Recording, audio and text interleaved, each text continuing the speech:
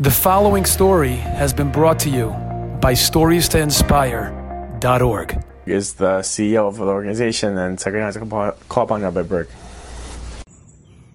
One of the greatest stories that I've ever not only heard but participated in was back when I was a regional director at NCSY, West Coast NCSY. I was based in Los Angeles, and we were having a Shabbaton in Costa Mesa, about an hour south of Los Angeles. And many times when we go to these hotels, we wound up meeting a Jew or two. Sometimes we used to have Shabbatons at the airport. We'd have a stewardess or a captain that would come and ask us to join us Friday night. And so we're sitting in this hotel, and there was another kind of wedding party going on there, obviously a lot smaller than us. We had about 600 people there for that Shabbat. And a guy comes over to me and says, Rabbi Berg, they point out, said, you're in charge of NCSY. Can I join you for Shabbat? I'm here at the wedding. So I said, no problem. It'll be our pleasure. He comes to all the meals. Great person, and that's kind of the end of the story from that perspective. Didn't really know where he came from, what the story was. Had a great Shabbat, and that was it. Anyway, a couple years later, I'm in Israel, actually Or Samech, and I was there to speak to the Derech program, one of the programs there. And I start to, I'm just walking in. Someone says, "Oh, Rabbi Berg, you recognize me?" Nice guy in a jacket, black hat. I said, no, where are you from? He told me he was that guy that spent Shabbat with us. He said he wanted to tell me the backstory. So the backstory was that he had a bunch of friends from college, and they were going to this wedding. And although it was an intermarriage, his friend was Jewish, marrying someone not Jewish, he still felt like he wanted to be a part of the Chevra, but he was also becoming a little bit religious. And so they kind of landed, the group of friends in San Francisco, and they drove down about 7-8 hours to Costa Mesa to the wedding. And he said it was a big mistake from the beginning. He's trying to keep a little bit kosher. He's trying to keep a little bit of this, a little bit of that. And it's just not going well. And it's very, very difficult. He finally gets there and he finds out there's a Friday night cruise. He doesn't know what to do himself. He's like, he turns, to heaven. He's like, God, I'm done. I can't do this anymore. Like, I tried, and like, it's too hard. Walks in the hotel. He sees a bunch of guys wearing kippahs, and he sees a bunch of girls that seem religious. And he asks them, well, what's going on here? He said, oh, this is the NCSY Shabbaton. And he said, literally, he walks in to 600 Jews in the hotel for Shabbat. And he finds me. He says, can I spend Shabbat with you? He said, absolutely, yes. He said it was so inspiring that on Sunday, he got on a plane and he went to Israel to go learn Torah in Israel. And that's where he's been ever since. And to me, it was so clear that, we thought we were so smart. We're finding this great hotel in Costa Mesa. We're bringing everyone down for this Shabbaton, right? We had done all this planning, but really, God is the ultimate planner. God had put that Shabbaton for this young man there so he can come down and he can have a great Shabbat and be encouraged on his journey. And I think that's the most important kind of moral of the story, is that no matter what, we do what we can to influence people, to inspire people, to help them become passionate Jews. But we have to realize we have a partner, and that's Kadosh Baruch Hu, and he's always there helping. Thank you, Rabbi Berg, for your tremendous words, for your powerful story. Our next speaker is Rabbi Nachum Shiner. I want to remind everyone that they should share this link right now, TorahAnytime.com/Chazak2, so you, your friends, colleagues, and neighbors can be inspired at tonight's very special El Stories to Inspire event. Rabbi Shiner is the Rosh Kollel of Beis Medrash Or HaChaim, which is such a tremendous force in Klal Yisrael. And the shul and Rabbi Shiner does so much for the Jewish people, and we all appreciate it. It's a great honor to call upon Rabbi Shiner. There was a young boy in Yerushalayim that had a unique disorder. Whenever he went to sleep and he had a scary dream, he became violently active. You see, it's one of the chasadim from the Eibishter that when we sleep and we have a nightmare, he's a dangerous person. So maybe in our sleep we try to fight back. But we don't get up, go to the kitchen and get a knife to scare him out of here. We just, in the sleep itself, we kind of move around a little bit. Sometimes you find a little bit the person sleepwalks, a person talks in his sleep, but that's about it. This kid, when he had a dream, he became very active. He jumped up, he started punching, and needless to say, it was a danger for himself, and it was a danger for the people around him. Without any choice, the father needed to stay up every single night to watch over the kid, that any time in the middle of the night when he starts jumping up, to hold him down. And if the father needed to stay up throughout the night, obviously he had to sleep at some point, so he slept during the day. He slept by day. He couldn't keep a job, so there was no parnas in the house. The kids, there was another 7 kids in the family. They didn't have a father. There was no father to take care of them. And this continued on for months and months. He was up throughout the night watching the kid and slept by day. At some point, he heard of a professional doctor that his specialty is in surgeries in the brain and these neuro complications. And the doctor, he'll be able to perform a surgery and help this boy to be able to sleep peacefully without getting up and being violent. The father gets in touch with the doctor and with full of emotion speaks to the doctor, tells the doctor how his life is turned upside down. He just doesn't have a life. He can't work. He can't take care of the family because of the situation of this son of his. And he's asking the doctor, he tells the doctor, I know you could perform a surgery to help this, but I don't have a penny to my name. Maybe could you do it as a chesed? Do this surgery for free. The doctor, listening to the situation and understanding how important it is, the doctor says, you know what? You're right, and I will do the surgery for free. However, besides of me doing the surgery, the cost that I charge, which I'm willing to give up, I don't do it in my office, in my house. It has to be done in a hospital setting with nurses, anesthesia, all the different parts. Those fees add up to $100,000. And as I understand, you don't have that money. So for now, we're going to have to put it on hold. And when the opportunity comes, we'll be in touch. The father continued on for many, many months with this situation of getting up at night, staying up at night with the boy. The opportunity came.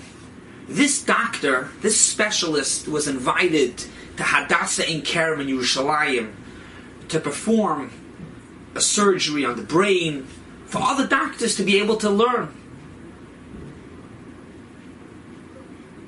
They paid his expenses, paid him to come. The doctor asked, I would like to perform the surgery on a patient that I choose.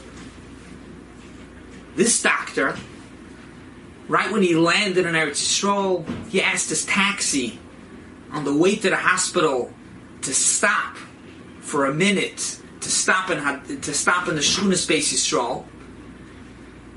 He knocks on the door. No one answers. He knocks and knocks and calls. Nobody answers. He leaves a message on the phone. And he says, this is Dr. So-and-so. I'm here.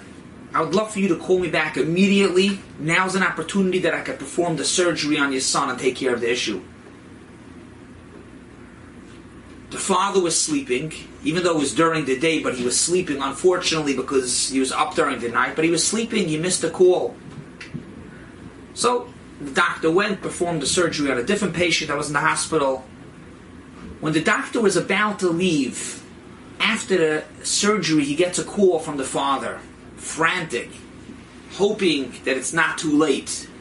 And the doctor says, I'm sorry, but I already performed the surgery. I'm on the way back to the airport now. Could you imagine the feeling of the father? What an opportunity that he missed. We're starting Rosh Chodesh Elul, the minhag to blow the shofar. The shofar is to wake us up. Uru yesheinim mishinaschem, to wake us up. We're all sleeping one way or another, somewhere, something. And the Eibishter wants us to get up, not to miss the opportunity. Rosh Hashanah, Yom Ram is an opportunity. And not only does the Eibishter want us to to wake up. The Eibishter came to our apartment to Beis Yisrael. The Eibishter's here. Anila doidi v'doidi li. The Eibishter's close by. He's here by us. He wants us to wake up like the Father, to wake up, to utilize the opportunity. Let us see, to take advantage of these days of Elul, Rosh Hashanah, Yom Kippur. And with that, we'll be Zeicha, to Aksiv v'Chasima Toiva, a good gebenched yar. Thank you, Rabbi Shiner. We really appreciate your tremendous words and for all the great work you do for Klal Yisrael. We want to remind everyone, if someone wants to sponsor any one of these shiurim tonight, Zecher Nishmas for Shlema, they can sponsor it by going to givechazak.com, GIVECHAZAQ.com, givechazak.com. It is a great honor to call upon Rabbi Yechiel Spiro. So we know Rabbi Spiro, he's written so many amazing books and Sfarim. For art school, he's written the Touched by a Story series, and definitely go to your local Judaica store or online at artschool.com, and you can definitely pick up one of his amazing books. They're just awe inspiring, unbelievable, and you will definitely you'll definitely be touched by them, as it says, touched by a story. Rabbi Spiro. Would you believe it? Elul is here. That's right. The year has passed, and now it's time to be judged again, and we need to prepare ourselves properly.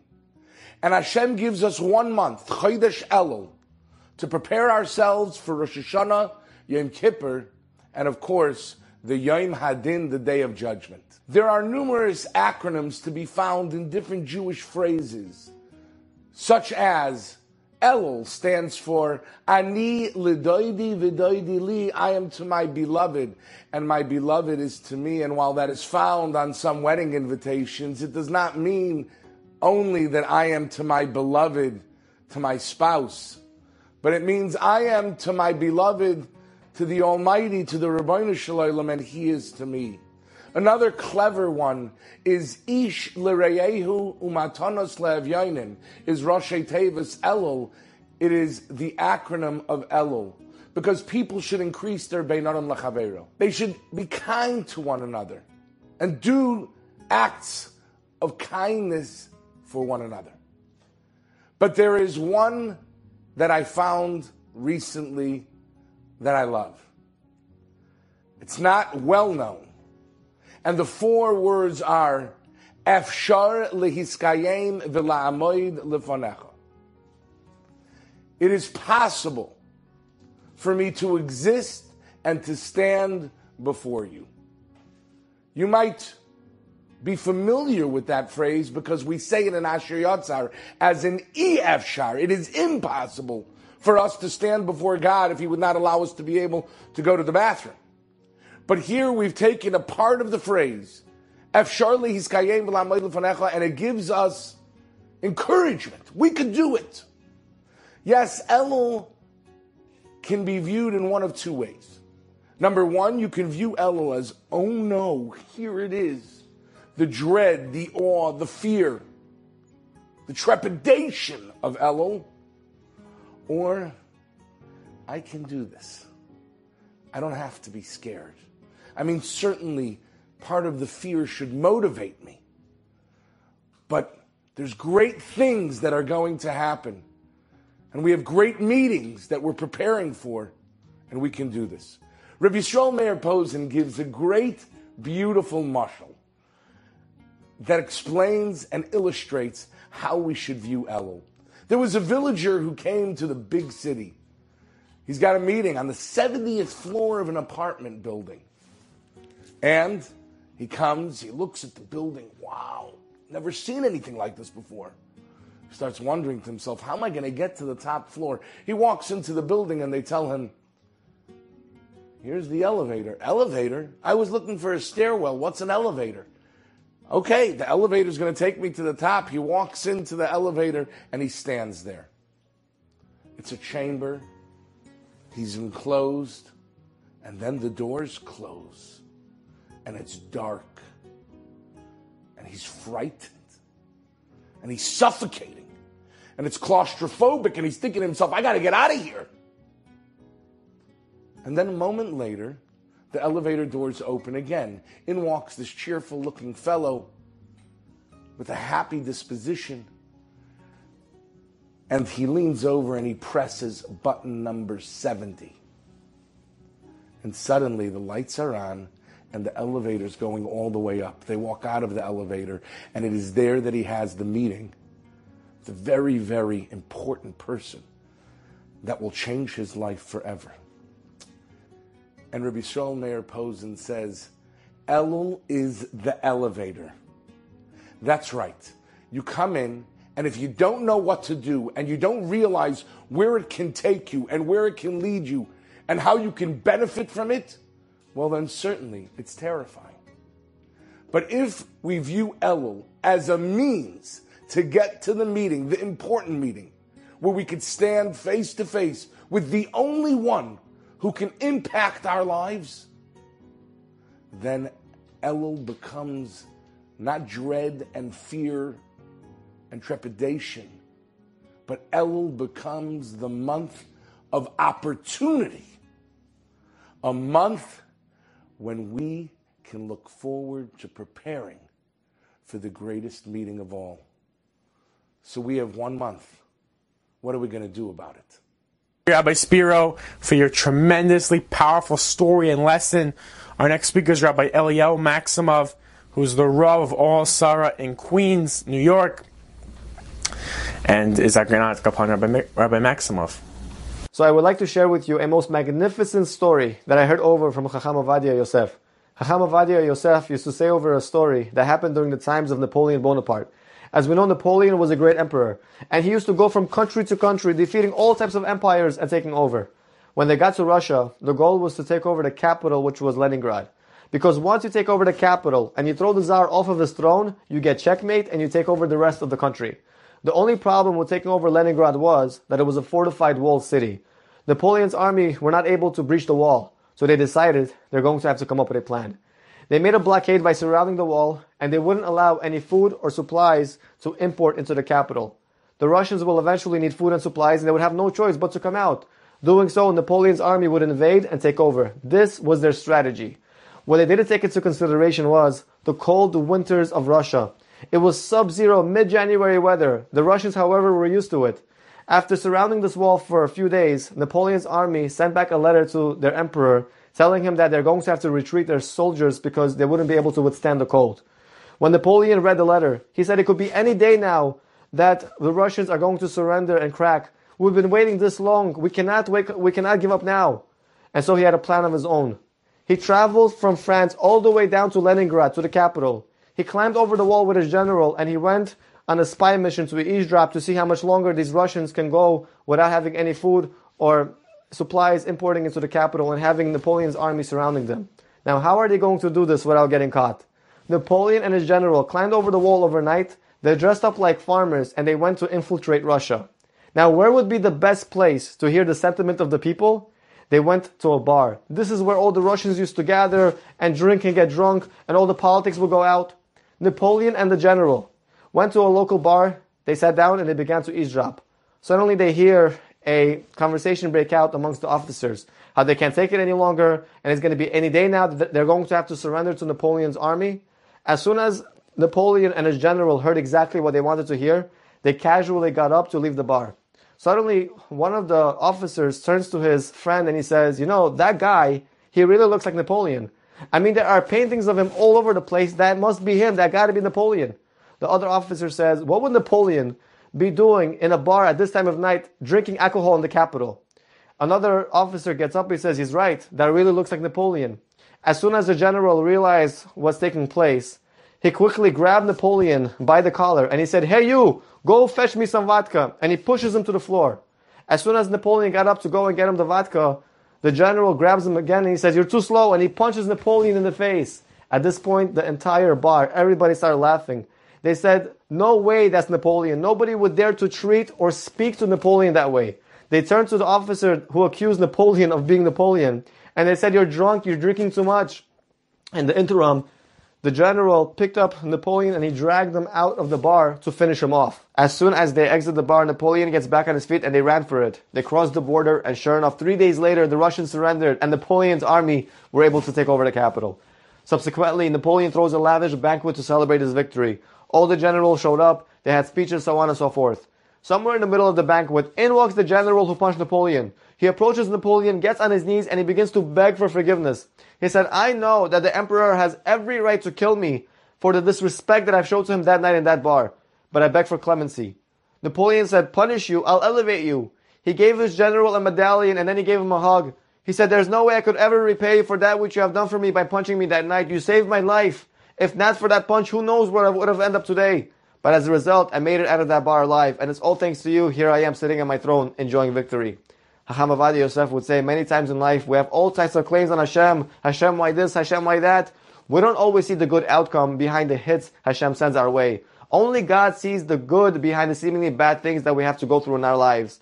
We have all types of claims on Hashem, and in the meantime, Hashem is orchestrating it all for the best.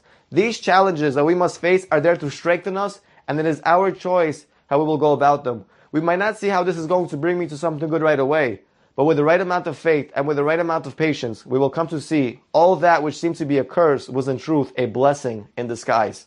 Thank you, Rabbi Maxwell, for your tremendous lesson and story. Our next speaker is Rabbi Eliezer Abish. Rabbi Abish is the author of the book Portraits of Prayer, which has sold thousands upon thousands of copies, and you should go right now and go online or to your local Judaica store and go to and buy Portraits of Prayer. It will definitely uplift your Elul, your Rosh Hashanah, and your life. And it's a great honor to go upon Rabbi Abish. Elul. It's already the month of Elul. We all know how special the month of Elul is. Elul is the month that we prepare for Rosh Hashanah and Yom Kippur. What a special month. It's also August. It's the beginning of August. How are we supposed to go and prepare for Elul when it's still the beginning of August? We're still going on vacation. We're still going swimming and having barbecues. And it's Elul. What is our task during this month of Elul? How can we use this month of Elul the best way possible so when Rosh Hashanah does come around, we can be well prepared? In the early 1970s, Rav Shlomo Carlebach was invited to a prison upstate New York to sing and to give chizuk and entertainment to the Jewish prisoners up there. So Shlomo Carlebach said, of course, Jewish prisoners, of course I'm going to go. And he and another fellow, they got together some donuts, some latkes, and they went up to the prison. They came to the prison. It was a maximum security prison. They checked them out before they came in. They allowed them to bring their instruments and the food, the latkes and donuts. They come inside, and there was a room, and unfortunately there were a sizable amount of Jewish prisoners there. And Shlomo went, and before he started, he went over to each prisoner to say hello, and he gave them each a big hug. And then he spoke to them, he sang for them, gave them chizuk, told them stories, gave out the donuts and the latkes.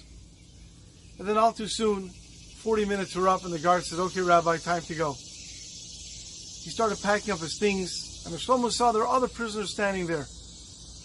And he turns to the guard and he says, who are those? He goes, those are also prisoners, but they're not Jewish. So Shlomo said, let me go speak to them too. And he went over to them and he gave them each a hug as well. And he spoke to them as well. And everybody was clinging to every word that he said, giving them such chizuk. And it finished, and the guard said, okay, Rabbi, you got to go. So Shlomo and his assistant, they start to walk out. And as they're walking down the hallway, they hear loud footsteps behind them. They all turn around. There's this large prisoner running after them. The guards get tense. And Shlomo turns around, and the guards tell him to stop. And he stops, and he says, Rabbi, can I speak to you for a second? He says, sure. He says, Rabbi, that hug you gave him before? He says, yeah. He goes, could you please give me another one? And before the guards could say anything, Rav Shlomo walks over to the fellow, gives him a big bear hug. When he finished, he looks, this large, big prisoner, tough guy, has tears coming down his eyes. And he looks at him and says, Rabbi, I want you to know, that was the first hug I got in my life earlier today. And now that what you gave me was the second hug I got in my life. Rabbi, I'm pretty sure that if I ever would have been hugged before, I wouldn't be in this place now. Thank you for that hug. And Shlomo went and he gave him another hug. And Shlomo would always say, now he learned the power of a hug. And isn't that what we all want? Hashem is calling to us, my kin, my child, come close to me. I want to give you a hug. You're coming close to me, the month of Elul, Rosh Hashanah, Yom Kippur. We're going to be in the Sukkah. We're going to be in Hashem's hug. But we have to take that step forward to Hashem. Hashem is saying, come close to me so I can hug you. And who doesn't want to feel embraced by Hashem's loving hug? And that is our task in the month of Elul, to come closer to Hashem, to receive His loving hug. Have a wonderful and successful Chodesh Elul. Thank you, Rabbi Abish, for your tremendous words. Our next speaker is Rabbi Hanan Gordon. We want to remind everyone, share this link so you and your friends and everybody who you know can be inspired by tonight's amazing event. Go to TorahAnytime.com/Chazak2, TorahAnytime.com/CHAZAQ 2.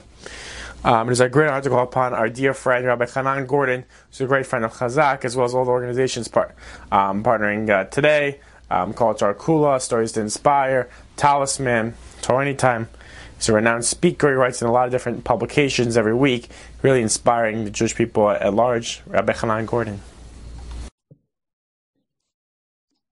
So one of the things that I've learned over the years, speaking at many events, is somehow before a speaking engagement, Hashem somehow sends the idea or something happens to trigger something which is perfectly suitable for the time or for the audience. And I guess this was no difference in this case when my dear friend Daniel Aguilar from Stories to Inspire reached out to me. Literally within 24 hours after Daniel reached out to me, the following three things happened literally within a day. And number one, I received an email from the CEO of the company that I work with. And the subject line was review. And as I read the body of the letter, the CEO was saying, please make time for your review tomorrow. And I sort of froze in trepidation. I wasn't sure what the email really meant. And within a few minutes afterwards, the CEO sent me an email saying, ignore it. I'm superseding it by this email. It was sent to the wrong person. Later on that day, I had to record something for a certain platform. And a friend of mine who's a very well-heeled professional person in the production world kindly took his time and stood in the sun as we did a number of iterations.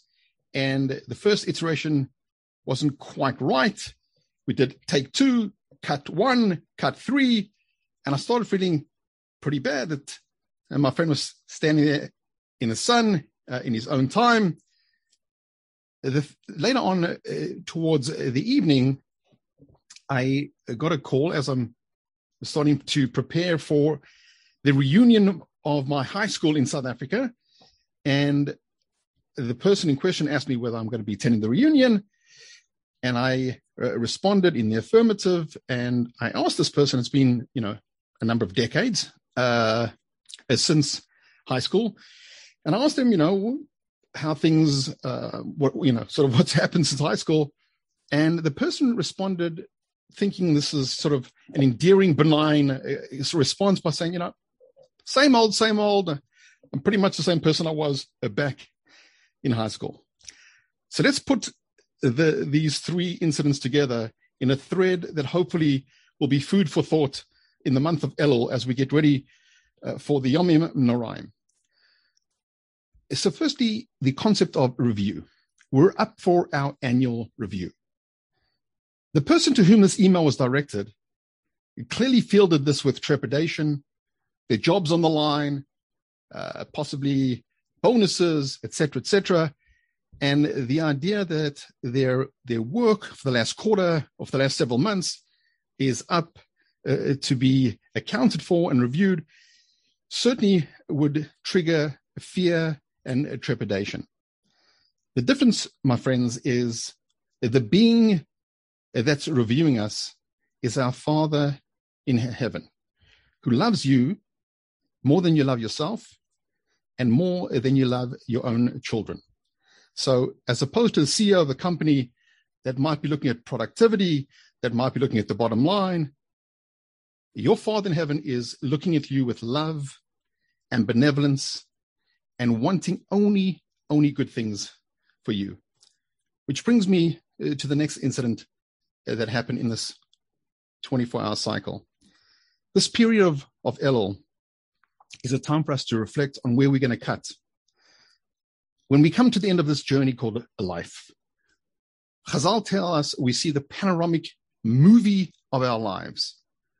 Whether we see the cut version or the uncut version is pretty much up to us, and it's these auspicious days where we're able to redact certain things that might be mistakes we've made, which is the apologizing to my friend that he was in the sun, apologizing for taking his time. This is the month, my friends, where we need to take time to be contrite, to apologize to the folks that we might have hurt. Usually it's people that are close to us. So one idea is, at the very least, twice a week from now until Rosh Hashanah, think about a person that you might have offended. This is the time to say the hardest two words in the English sentence, I'm sorry. This is the time to show HaKadosh Baruch Hu that you have the humility, that you're going to be contrite, which brings me to the final point that happened in the cycle.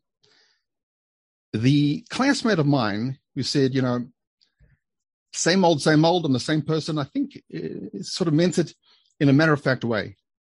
But it's an absolute tragedy. It's a tragedy if you're the same person today than you were in high school many years ago. When we're up for review in the month of Elul, we're asking the most benevolent, altruistic judge for another year of life. What we need to think, besides using the month of Elul to say sorry, to clean our side of the street, if you will, we need to show Hashem that we're going to be a different person, that we're going to grow. And Be'ezras Hashem, when we come to the end of the year ahead, that we will look back and we will be a very different spiritual DNA. The beauty of having a so-called judge that loves you is the judgment is Mashehu Sham. It's on that day. And the test is, who do you want to be? What are you aspiring to? And I'm sure many of you are saying, Rabbi Hanan, it's been a tough year, a lot of pain. So I want to share a beautiful, well-known story so that you can have a perspective. And when you use the month of Elul to get ready to ask for, during your review, for an extension of your contract, think of the very famous story of the Midrash, which talks about a person who came to the greatest, wisest of all men, Shlomo HaMelech, and said to Shlomo HaMelech, can you teach me the language of the birds? Shlomo HaMelech said, he pushed back and said, this is not so pashut, you shouldn't be, these are certain complicated things, these are mystical things, and he nudged, and eventually Shlomo HaMelech capitulated, and he taught this person the language of the birds. A few days later, the person was walking through the forest, and he heard the birds chirping, and he understood the language of the birds, and he understood that the birds were saying that his sheep were going to be wiped out and they're going to die. And he thought, this is terrific. I can go back to my farm and sell all my sheep and make a few dollars on a fireside sale before they meet their demise. And that's what he did. And a few days later, he's walking through the forest, and he heard once again the birds tweeting, and he understood the language of the birds. And the birds were saying that his house is going to be burnt down to the ground. And with this preemptive heads up, he dashed back, he put his house in the market, made a few dollars, and thought this was terrific. And in his final sojourn through the same forest, he heard the chirping, the language of the birds, and he heard the birds saying that he's going to die. He's going to meet his demise. And he got very shocked. He was very alarmed. He ran back to Shlomo HaMelech. And he said, King Solomon, what can I do here? And Shlomo HaMelech said, I told you it's very complicated to know the language of the birds because there are consequences. You see, my friend, you had done a certain misdeed. You had done a certain aveira. And because the Almighty loves you so much, what he was going to do as a kapara, as an atonement, is firstly just take your sheep. But you sold your sheep. And then as an atonement, as a tikkun, since your sheep were no longer around, he was going to burn your house to smithereens, but you sold your house.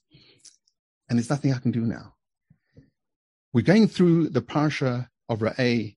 One of the grammatical oddities is Ra'eh, even though Moshe Rabbeinu, the Almighty, through Moshe Rabbeinu, speaking to the whole of Klal Yisrael, it's in the singular. Why the singular? The Meforshim say, because it's only HaKadosh Baruch Hu that knows, even though we talk about a blessing and a curse, things that we think are a curse, things that we think are painful, things that are upsetting to us, that we think are not what life had in order for us. If we remember the story, every single thing happens for our good. And if we realize that that's the loving God to whom we're going to stand just over a month from now, let's use the month of Elul. Let's make sure we see the cut version and not the uncut version. Let's make sure the review that we're about to have is HaKadosh Baruch Hu will look at us with pride when we have aspirations to be a bigger spiritual person. Let's use this month at least twice a week from now until Rosh Hashanah to say sorry to the people that we might have hurt. And if we take on something that will make us a bigger person, and we take this time to say the contrite apologies, when we stand before the judge who is our Father in heaven for the review, surely the psak will be that it will be a gebenchte Jahr, which is what I wish for you. We should use this time to really think about the year ahead and what the person we want to become. And I wish for you a good gebenchte, sweet year. Shana Tova. Rabbi Gordon, for your tremendously powerful words and inspiration. Our next speaker is Rabbi Yaakov Rachimi, who teaches at Chazak's public school programs, J-Wave programs, as well as the author of Mishnah Berurah Tiferet. He's the one who started it and got a whole team around him. It's unbelievable. Mishnah Berurah Tiferet is really making a revolution in the Jewish people, and he's obviously gives so many amazing shiurim, and it's a great honor to call upon Rabbi Rachimi. Thank you, Stories to Inspire. Thank you, Chazak. Thank you, Torah Anytime. We'll say a quick thing about this month of Elul, the gift, the beautiful month of Chodesh Elul, Zman Mesugal. It's days full of opportunities to get close to Hashem, be chozeh b'teshuvah, repenting. Whatever happens in this month for repenting, for teshuvah, whoever wants to take upon himself to get close to Hashem, now is the time, now is the month, because it's a special siyata d'shmaya. There's a special koach that Hashem gives in the air during the month of Elul to get close to Hashem on a much faster and speedy way. A person can get to Florida, he can drive to Florida, or he can fly. No matter what, he's going to get there. Driving will take longer than flying. A person the whole year can be chozeh b'teshuvah. A person the whole year can repent and try to do good and trying to change, or more Torah, more mitzvot. But right now, in the month of Elul, we're flying to the Kisei HaKavod. We're flying on tshuva mode. We're on an airplane. Everything happens faster. The siyata d'shmaya, the koach, the special force Hashem gives in this gift of month of Elul, a person can repent in a much faster and speedy way. A person who wants to change, to take something upon himself, boom, you're flying direct to Kisei HaKavod, to the chair of HaKadosh Baruch Hu, ad Kisei HaKavod, ad Hashem Elokecha, to get close to Hashem. A person right now, if you want to take something upon yourself, now is the time. In the month of Elul, you will get there much faster.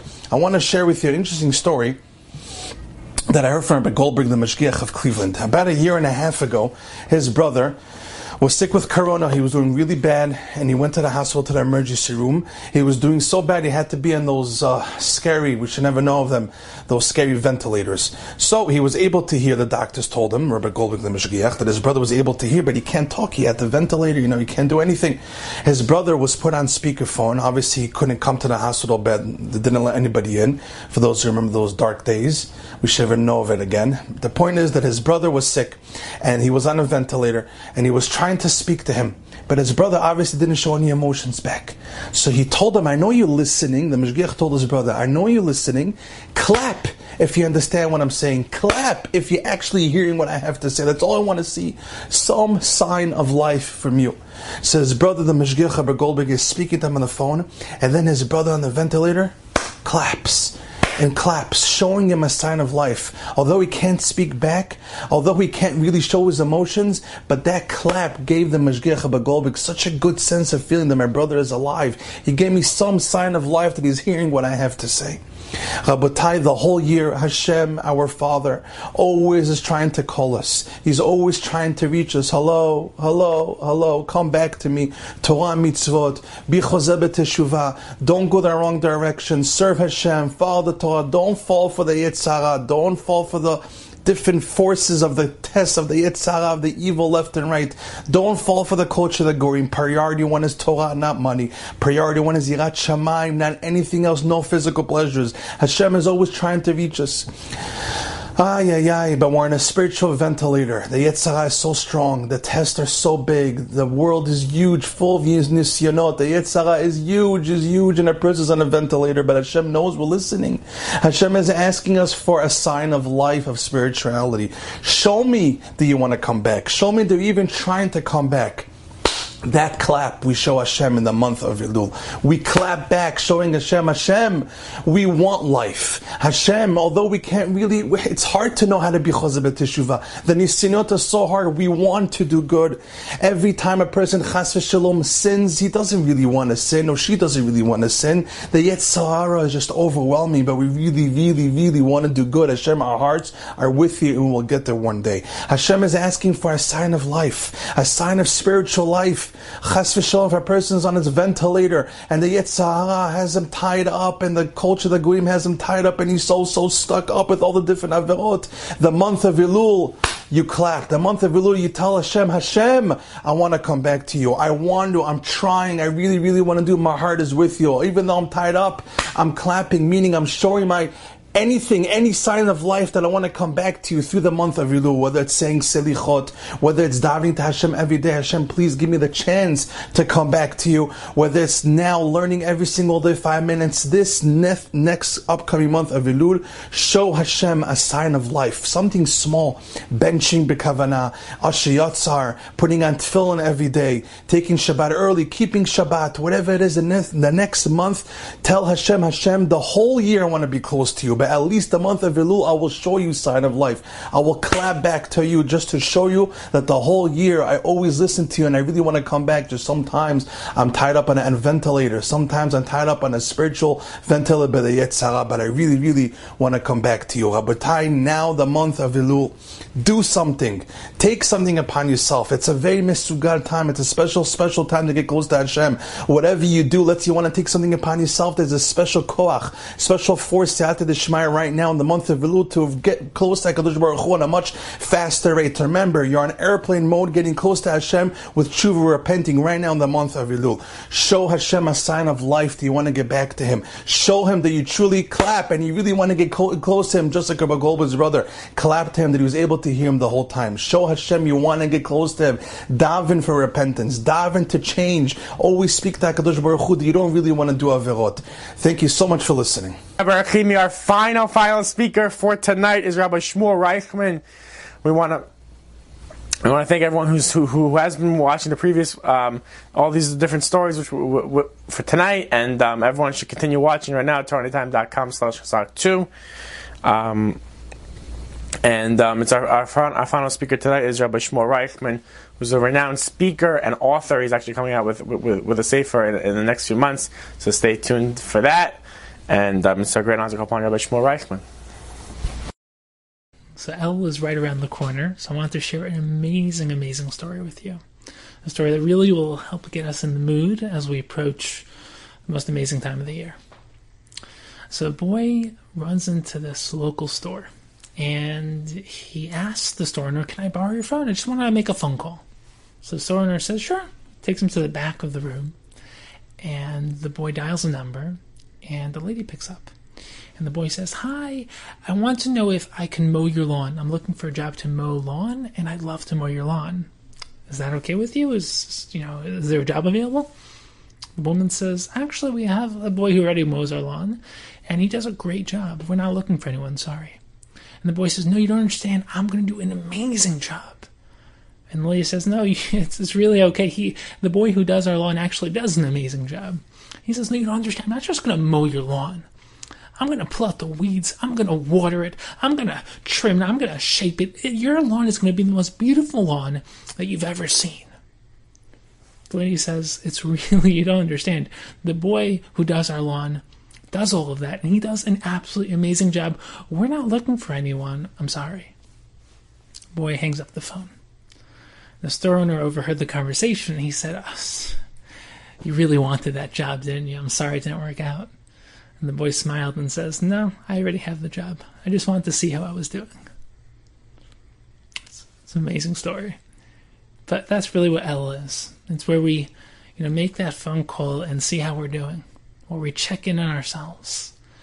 And I feel like the biggest problem with self-development and with self-analysis with Musar and with Elul is that we fear the process of self-analysis. We fear acknowledging where we've gone wrong, because with that comes a big hit to our self-worth, to our self-image. We start to feel bad about ourselves, and oh my gosh, it's all the things I want to work on, I've wanted to work on since who knows how long. It's the same list every year for Elul. And there's one idea that can shift everything. It's when you change your perspective on the concept of self-development, as opposed to it's what am I doing wrong? Just change that question into what can I become better at? When you look at growth as an opportunity, when you learn to enjoy the process, when you fall in love with getting better at your midos, with getting better at learning, with taking care of your health, with building better relationships, with developing your mindset, with falling in love with Torah, falling in love with Hashem, when you fall in love with the process of growth, then Elul becomes the most exciting and amazing time of the year. As opposed to where some people dread Elul, oh my gosh, time of din, there's also a time of reestablishing, reconnecting our relationship with Hashem. It's becoming our best selves. It's remembering our dreams, remembering our vision. It's tapping into who we know we're destined to become, who we know we're capable of becoming. So when we check in on ourselves this Elul, when we start to go on that process, really the journey from Tisha B'Av towards Rosh Hashanah is a journey really from Tisha B'Av to Elul to Rosh Hashanah. And really we're heading towards Elul. That's really our journey right now. We need to turn it into a journey of excitement. We need to remember who we're supposed to become, and we need to learn to fall in love with the process. Thank you, Rabbi Reichman, for your tremendous words. Thank you, everyone, for joining us tonight at Elul Stories to Inspire.